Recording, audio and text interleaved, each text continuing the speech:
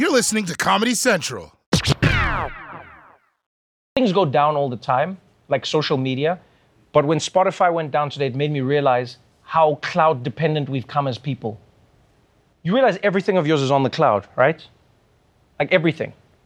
Social media goes down, it's fine. Today, I had no music. I had no music. Where's the music? It's on the cloud. Back in the day, the internet didn't affect my music. You know what I mean? You could do whatever you wanted with the internet. I still had my Casey and JoJo CD. You know what I mean? The worst that could happen was that it could get a scratch. That was like the worst thing that could happen to you. And oh, and then you just skip. If you were really good, when your CD skipped, you knew when to skip, you know what I mean? You knew it would happen at 1:34. And so if you'd have people over at 1:33, you'd like pause and then say something. You guys liking this? Then skip over to 1:37. All right, I'll carry on. That's why I think you should have a fair split. Some physical, you know what I mean? Some virtual, not everything in the cloud. I'm gonna go back and buy some CDs now just to get back in the game. Only the shit I really listen to. Mixtapes coming back. I actually wanna go back to cassettes. Rewind that shit, son. Take it back. Coming to you from the heart of Times Square in New York City, the only city in America. It's The Daily Show, Ears Edition. Tonight, the world has a gas problem. Badass women of war. And Sadhguru. This is The Daily Show with Trevor Noah. Hey, what's going on, everybody? Welcome to The Daily Show. I'm Trevor Noah, and joining me for today's headlines is my good friend, Roy Wood Jr. What's going on, Roy? I'm good, man. I'm not worried about none of that Spotify, the cloud. I ain't gonna lose none of my. I printed every email I ever got in life. I got them all at the house. So you're not worried because you've basically just physicalized everything in your life? Everything in every picture, all that shit in a box at the crib, bro. That is a miserable way to live, but at least you've got your emails. Ask me if I got every email. Roy, do you have every email? Yes, I do. Like every email I've ever sent you? You'll never catch me slacking, bro. Well, I hope you're happy. Even the spam, I print that too. Because you never know. Good to see you, Roy. Yeah. All right, let's jump into today's headlines. We kick things off with COVID-19. Yesterday, the official global death toll from COVID passed 6 million, which according to the US means the pandemic is over. Congratulations, everybody. We did it. And yes, things are getting better as the Omicron wave recedes. Don't get me wrong, because cases and hospitalizations are falling. You know, most places are ending mask mandates and other antivirus measures, which means you can now legally push the elevator buttons with your tongue again. We're back, baby. But don't forget this. Around 1,400 Americans are still dying from COVID every single day, right? The vast majority of them unvaccinated, which is why the one measure that all experts are pushing harder than ever is vaccinations and boosters. But it turns out it's not all experts. Florida's head doctor says the state will be the first in the nation to recommend that healthy kids should not get vaccinated for COVID. State Surgeon General made the announcement yesterday during a roundtable discussion organized by Republican Governor Ron DeSantis. It included doctors who criticized coronavirus lockdowns and mandates. The CDC and the American Academy of Pediatrics do recommend that COVID vaccine be administered to all children 5 or older. The Florida Department of Health is going to be the first state to officially recommend against the COVID-19 vaccines for healthy children. Okay, first of all, let me just say that it is shocking to find out that Florida has a Surgeon General. Yeah, I didn't know they had that. It's like finding out that TJ Maxx actually has someone who organizes the clothes. What? What do you do all day? Have you seen that shit? But I mean, of course, the Florida Surgeon General is going to have some weird opinions. He's the Surgeon General of Florida. Come on, his other health recommendations are like, alligators can't hurt you if you're drunk. What did we expect? It's Florida, people. And don't get me wrong, I do get where some people are coming from on this issue. It is true that with a few rare exceptions, COVID is not a problem for kids. I understand that completely, especially since kids are little germ factories all the time. Yeah, coronavirus doesn't make them more sick than they already are the 360 days of the year anyway. I get it. But don't forget how vaccines work. The more everybody gets them, even people who are not vulnerable, the less the virus can spread, which protects people who are vulnerable and it helps prevent new variants from emerging. That's the main thing. Yeah, because what, you thought Omicron was going to be the last variant? No, not the way the shit is still spreading. Next thing you know, the new variant is probably going to have legs. Yeah, it's going to infect your lungs and kick you in the nuts. Pow! Ah! Here's the thing, though, man. This is what people not considering, Trevor. There's going to be some strong kids coming out of Florida over the next 2 decades. Because, like, look at what they up against, man. You up against COVID. You up against the toxic algae down there. The water is all crazy down there, too. I'm telling you, man, there's going to be some strong alligators. You got to run from gators. It's going to be some strong kids. That's what they doing. Strong or mutants? That also means strong. Mutant is another word for strong. I agree with you there. I can't fight you on that. Some strong, unvaccinated children. I might move my boy down there and teach him some football. All right, let's move on to the other pandemic that people keep insisting is behind us. Racism. And I know there are all sorts of things that make people go, oh, is that really racist though? Is it really racist to touch a black person's hair or say the N-word during karaoke? I mean, yeah, you were singing Sweet Caroline. There was no need for it. But there is one thing that absolutely everyone can agree is racist, and that's lynching. And now that is finally official. The U.S. Senate has just now passed a bill making lynching a federal hate crime. The Emmett Till Anti-Lynching Act was passed unanimously last night. That bill is named for the 14-year-old whose brutal torture and murder helped to spark the civil rights movement. And it designates lynching as a hate crime punishable by up to 30 years in prison. Congress had previously failed to pass anti-lynching legislation despite over 200 attempts since 1918. You see, people, this just goes to show that both political parties can come together and pass common sense legislation. They just need 104 years to do it. You just gotta be patient. And you know what that means? Prescription drugs, you better watch out, because your price is going down in the year 2122, 2123. We'll still be alive. Well, the prices they'll definitely be down. You know, if you ask me, it's actually no coincidence that they couldn't pass this law for 100 years, and then Mike Pence almost gets lynched, and suddenly lynching is a hate crime. Yeah, it's a bit of a coincidence, don't you think? Maybe that's how black people can solve all their problems. Like, I'm not saying I want Mike Pence to get beaten up by the police. I'm just saying if they tased him once or twice, it would probably help speed things along. And look, I know it's slightly disappointing knowing that this law only got passed in 2022, but all you've got to do is treat the footage a little bit just to make it feel like it happened ages ago when it actually should have. The U.S. Senate has just now passed a bill making lynching a federal hate crime. And this just in, I heard there's now a telephone in Europe. Exciting times. Happened so long ago, Roy. It feels good. It did happen so long ago. Should we still focus on old racism? Or at this point, I just think we should just be proactive and just look at future racism and just start passing the laws now so that by the time we need the law will be in place. Like right now on the books should be the Mars Desegregation Act should be on the books now. We should start discussing the desegregation of Mars. Well, you're assuming that black people are going to make it to Mars? They never will if we don't pass the legislation, Trevor. That's why we have to now focus on making sure that it's legal for black people to go to Mars. What if they say, like, they're just going to send all the black people to Mars only? You know what, let me call my congressman and discuss that because I hadn't considered that option. All right, let's move on. Because our main story today is about the continuing war in Ukraine. So let's catch up on all the latest in our ongoing coverage of the war in Ukraine.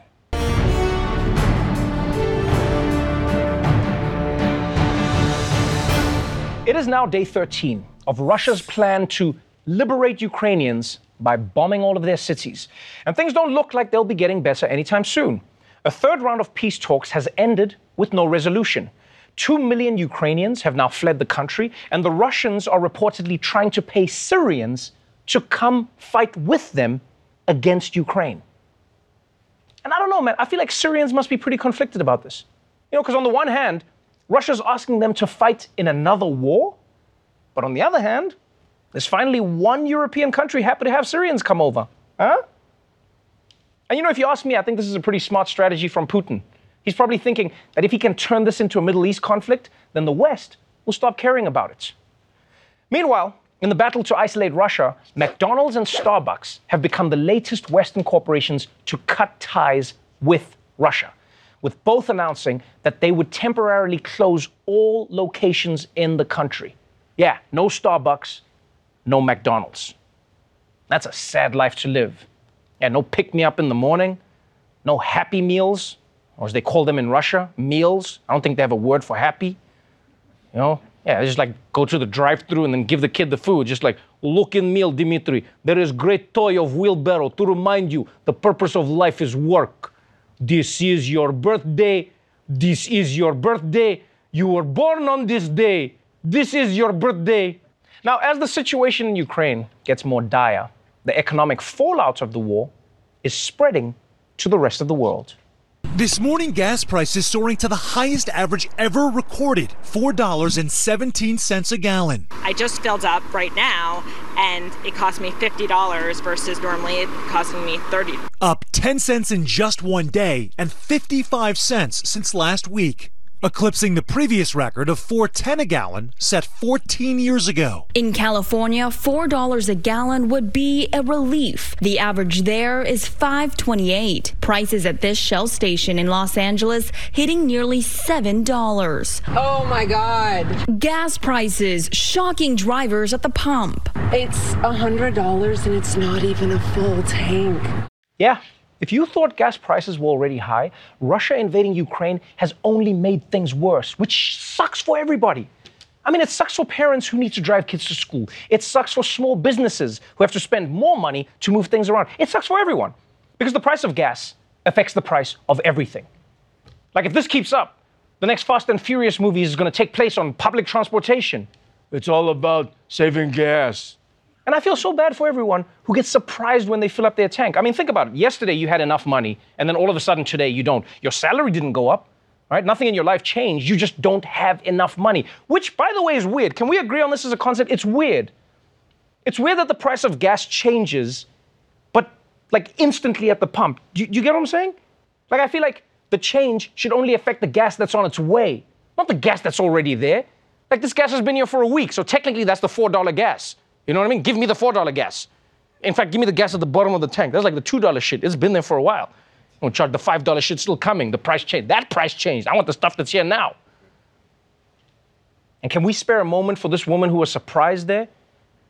I mean, just think about it. A camera crew comes up to her and they're like, can we film you while you fill up your tank? She was probably like, oh boy, I'm on a secret game show. Oh, he's gonna finally propose. And then they're just like, haha, we showed you don't have enough money on the news. Have a good day. And you know, you've really got to hand it to corporations when you think about it, man. Because you hear people all the time going like, the price of oil has gone up, so everything costs more. But they've done a great job of tricking all of us into thinking that prices are these magical things that nobody has control over. Because you understand, as consumers, we understand it. We go, the price of oil went up, so we're going to have to pay more. But who made that rule? Right? Oil companies are making windfall profits right now. Over $100 billion a year. Why can't they take a hit? Just a tiny hit. Yeah, because when prices go up, you know, the oil companies are there and they're just making the money. They're just like, oh man, I wish there was something we could do. Well, you could make a little less profit. No, something else. Something else we could do that wouldn't affect us. What would it be? And the question is now, why are gas prices surging the way they are? Well, as you heard, Russia supplies a lot of oil to the rest of the world. And even though America and Europe have passed loads of sanctions against Russia, they've cut off its banks and they've kicked it out of the UN Book Club, they're still paying Russia $500 million every day for oil and gas. Which, I mean, let's be honest, doesn't make a lot of sense. You know, you're sending money to a country that you're basically at war with. Like, if you were in a bar fight, wouldn't it be strange to buy the other guy a bottle of Bud Light so that he can smash you over the head with it? In fact, it's such a weird arrangement that many countries have been talking about boycotting Russian oil, which then created fears of an oil shortage that sent oil prices skyrocketing. Yeah, and apparently those fears were well-founded because today, America did this. Today, more consequences from the United States. President Biden announced a ban on all Russian oil, natural gas, and coal imports to the U.S. Today, I'm announcing the United States is targeting the main artery of Russia's economy. We're banning all imports of Russian oil and gas and energy. Americans have rallied to support their Ukrainian people and made it clear we will not be part of subsidizing Putin's war. This is a step that we're taking to inflict further pain on Putin. But there will be cost as well here in the United States. Since Putin began his military buildup on Ukrainian borders, just since then, the price of the gas at the pump in America went up 75 cents. And with this action, it's going to go up further. I'm going to do everything I can to minimize Putin's price hike here at home. Yes, you heard the president. Russian oil is now banned from the United States. But don't get it twisted. America isn't just going to start riding bikes everywhere, all right? It's got to get that oil from somewhere. And luckily, America produces a lot of its own oil. There's Texas, there's Alaska, there's Rudy Giuliani, but it's still not enough. It's still not enough oil. So America has also been reaching out to countries that it's not exactly on great terms with, you know, like Venezuela and Saudi Arabia, to try and get them to pump more oil to get the prices back down. Which you have to admit is a bit of an awkward situation to be in, you know? Because, yeah, America's basically like, these countries are immoral and we will have nothing to do with them. Chin, chin, chin, chin, chin, chin, chin, chin, chin, chin, chin. You guys have any gas money, Saudi Arabia? I said that shit to you before I was home. Yeah. Wouldn't it be funny if those countries turned around and flipped it on America if they were like, America, we would love to sell you oil, but we cannot do business with a country that drones civilians in the Middle East.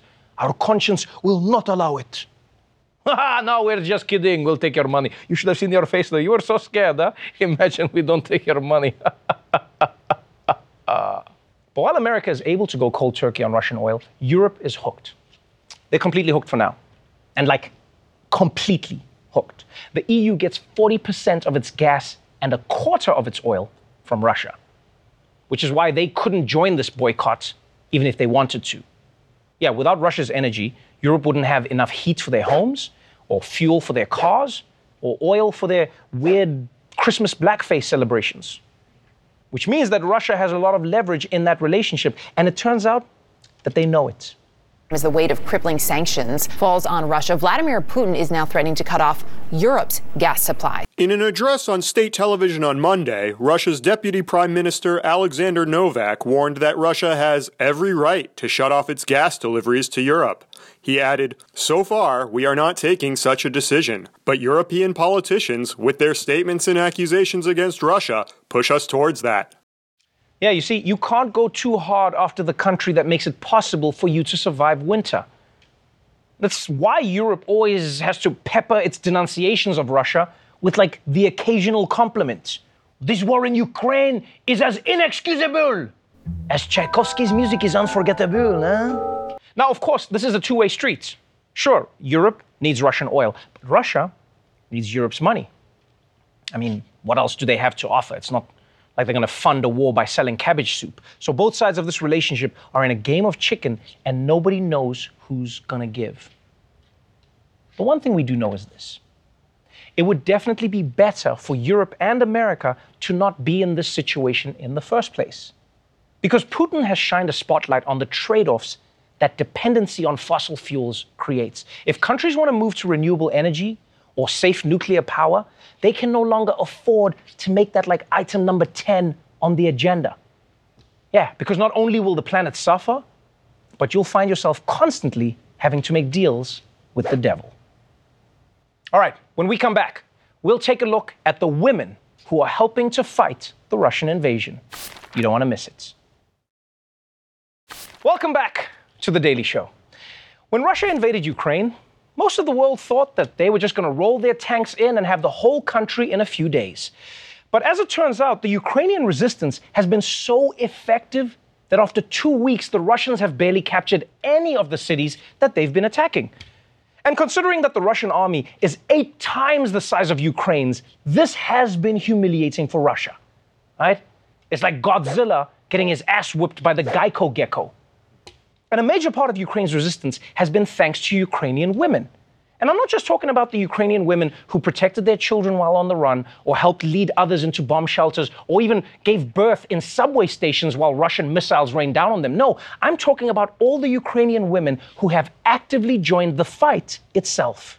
As the fighting in Ukraine continues, thousands of women of all ages, some even without military training, are taking up weapons and heading to the front lines to defend their country. Hundreds of thousands of Ukrainian women have stayed behind to fight on the front lines. They are Ukraine's mothers, daughters, teachers, politicians, now on the front lines defending their country under siege. Men are required by martial law to stay back and fight the Russian invasion, but many women are foregoing the chance to leave. I was helping my husband to pack for a war, like t-shirts, underwear, weapons.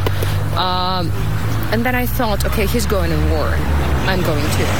I want to fight also because this is my country, this is my home. We are the women of Ukraine. We will destroy the enemy on every inch of Ukrainian land. We will shoot you like rabid dogs. God damn, the women of Ukraine are not around. And how about that woman who went to war to be with her husband? I mean, people, the phrase relationship goals gets thrown around a lot nowadays, but that's next level. Yeah, that's not even in wedding vows. You realize the priest is like, you've got to stay together in sickness and in health, but if Russia invades, you do you. Now, obviously, not every Ukrainian woman is on the front lines, right? But even the women who aren't fighting aren't just waiting at home hoping for the best. No, they're joining the resistance in other ways.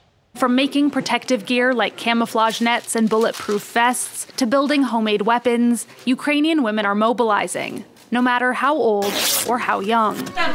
In a volunteer center in Lviv, moms gather supplies for those fighting further east. We understand we need to hold strong, like a fist. Like this.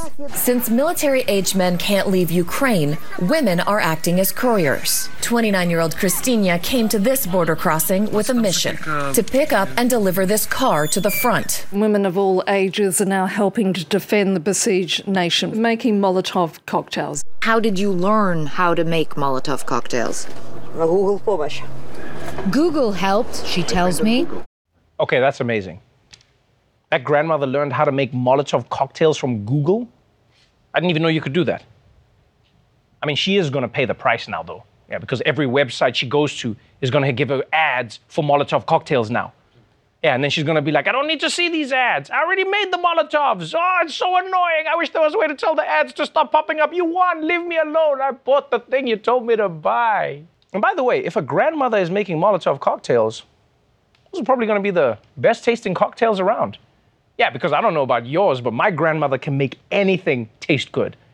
Yeah, Russian soldiers are going to be on fire like, so tasty, But it's not just Ukrainian women fighting against Putin. No, it turns out there are also Russian women fighting against him too. The chant "No to War" is resounding throughout Russia. In St. Petersburg, this brave old lady stood up to a goon squad of armored police during an anti-war protest. She is said to be a childhood survivor of the Nazi siege of Leningrad during World War II. Some saying they'd rather risk arrest than live with guilt. I want the whole world to see that we don't want it, this woman says. One video on social media showed Russian security forces in St. Petersburg roughing up a woman holding a peace sign and a baby. This woman even burning her Russian passport in an anti-war protest in Germany.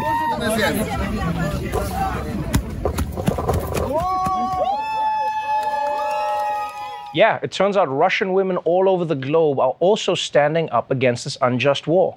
I mean, that granny survived Nazis, and now she's fighting for this.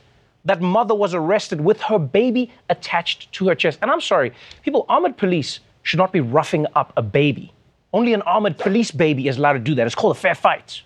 Now, look, I don't know if Ukraine's or Russia's women will be able to stop Putin, but on this International Women's Day, I think it's worth highlighting how women across two countries are coming together to fight a crazy man's war. All right, don't go away, because when we come back, international spiritual leader Sadhguru will be joining me on the show. So don't go away. Welcome back to The Daily Show. My guest tonight is yogi, mystic, visionary, and best-selling author Sadhguru. He's here to talk about why he's beginning a global awareness campaign to save soil. Sadhguru, welcome to The Daily Show. Wonderful. You see, now, this is weird for me because we tried to start this interview and then we had a technical issue and now we're starting the interview again. And now I'm like, am I being as authentic as I could be with you as a guru, or is this in and of itself inauthentic to, you know? Just be yourself. There's nothing called authentic. Nobody knows what's that authentic. Because human beings are a consequence of 1,000 things they've picked up all over. Man, that's deep. Impressions, right? We're gonna have a good time, I can tell. We're gonna have a really good time. By the way, I woke up today a lot unhappier than I woke up yesterday because I had to do all the research for our interview. And I knew that there's war in Russia. I knew that there is, that we're facing a climate crisis. And then now, thanks to you, I know that we also are facing a soil crisis where some people are estimating that if we do nothing, in 50 years' time, we may not be able to grow anything because we may run out of soil, which, forgive my ignorance, I did not know that soil is even something that we could run out of. The thing is, this has happened in the last 50 to 100 years of industrialized farming, that the organic content in the soil is going away because there's no replenishment. To replenish the soil, we either need, leaves and vegetative matter or animal waste. Both of them have disappeared from the farms. We thought we could do everything with the machines. Mm-hmm. Machines can plow, machines can do the work that animals and human beings were doing, but organic content cannot come from the machine. It has to come from vegetative or animal waste, and that is not there. Because of that, one must understand, if you add organic content to sand, it becomes soil. If you take away organic content from soil, it becomes sand. So right now, desertification is one of the most serious problems. As you said, 50 years or 60 years' time, after that there's not enough soil to grow crops. But the more important thing is, by 2035 to 2040, they're expecting that we will grow 40% less food than what we are growing right now, and our populations will be over 9 billion. That's not a world you want to live in. That's not a world where you want to leave your children.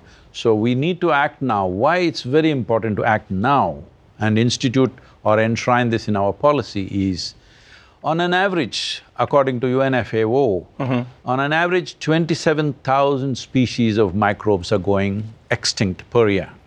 And is that because of how we farm, or is that a natural consequence of existence?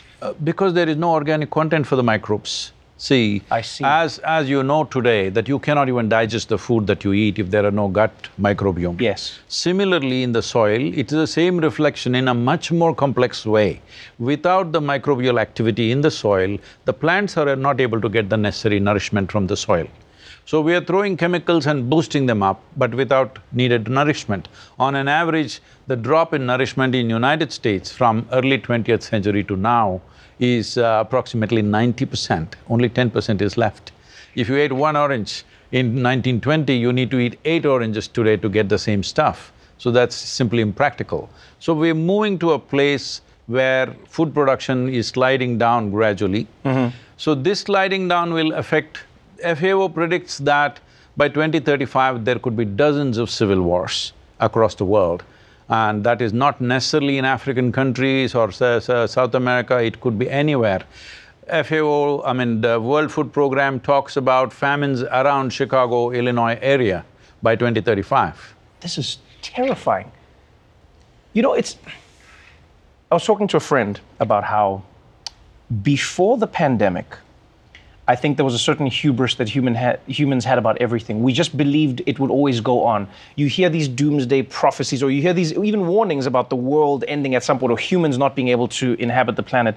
But until the pandemic, I feel like we didn't have a tangible example of the world stopping. You know, people would even say, how do you stop the world? How can you just stop travel? How can you stop countries?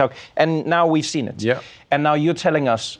No, this is not a doomsday prediction. Okay. This is a wake-up call, because we are at a cusp of time that if we do the right things right now, in another 15 to 20 years, we can make a significant turnaround. So what are the right things to do? We've been pushing this for the last 2 years.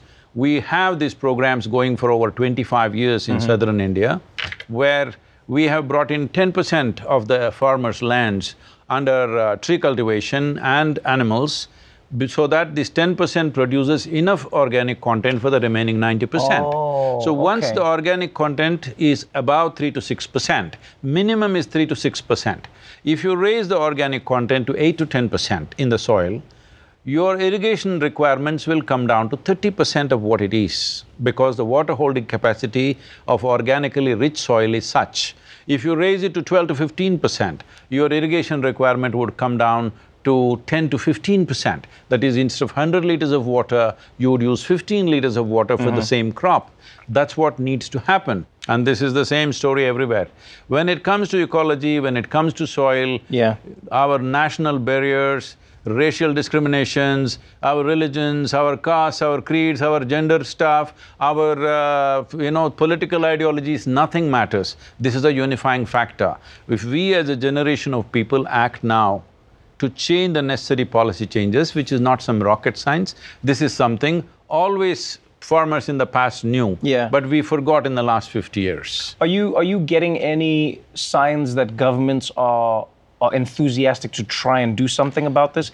See, in the last 2 years, I've been talking to various country heads, various politicians, political parties. We have written to 730 political parties on the planet to make sure that they include soil and ecology as a part of their election manifestos, as their political philosophy. Whatever they believe in, right, left, center, whatever they are, soil is one thing which is a common factor for all of us. We're always looking at what divides us. It's time, if you don't understand the consciousness of this cosmos and stuff like that, at least you understand you come from the soil, you live off the soil, when you die you go back to the soil, that much you get it. What I see is in the last 2 years that I've been talking to people, everybody knows there is a serious problem, everybody knows what is the solution also, but I think it looks like they were all waiting for an idiot to bell the cat, so here I am.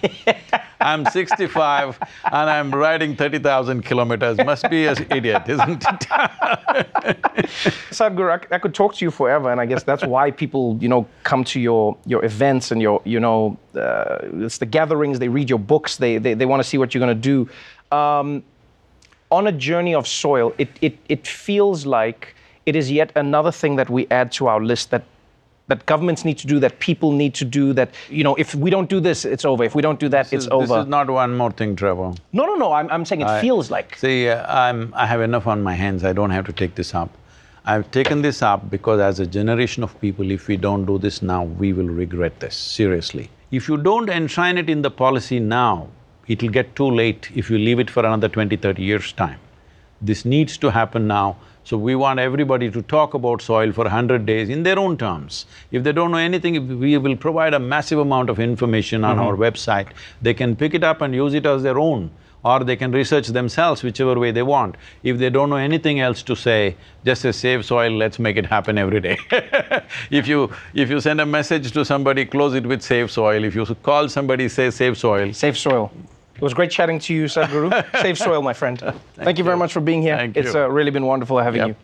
For more information on Sadhguru's Save Soil movement, all you got to do is visit the website below. We're going to take a quick break, but we'll be right back after this. Well, that's our show for tonight, but before we go, today is International Women's Day. So, please consider supporting Women Giving Back. Their mission is to support women and children in crisis by providing quality clothing and diaper assistance at no cost. Every year, they provide over 10,000 women and children with these necessities. So if you can support them in their work, then please donate at the link below. Until tomorrow, stay safe out there, get your vaccine, and remember, pumping gas at the gas station might be expensive, but siphoning the gas out of your neighbor's tank, that's free.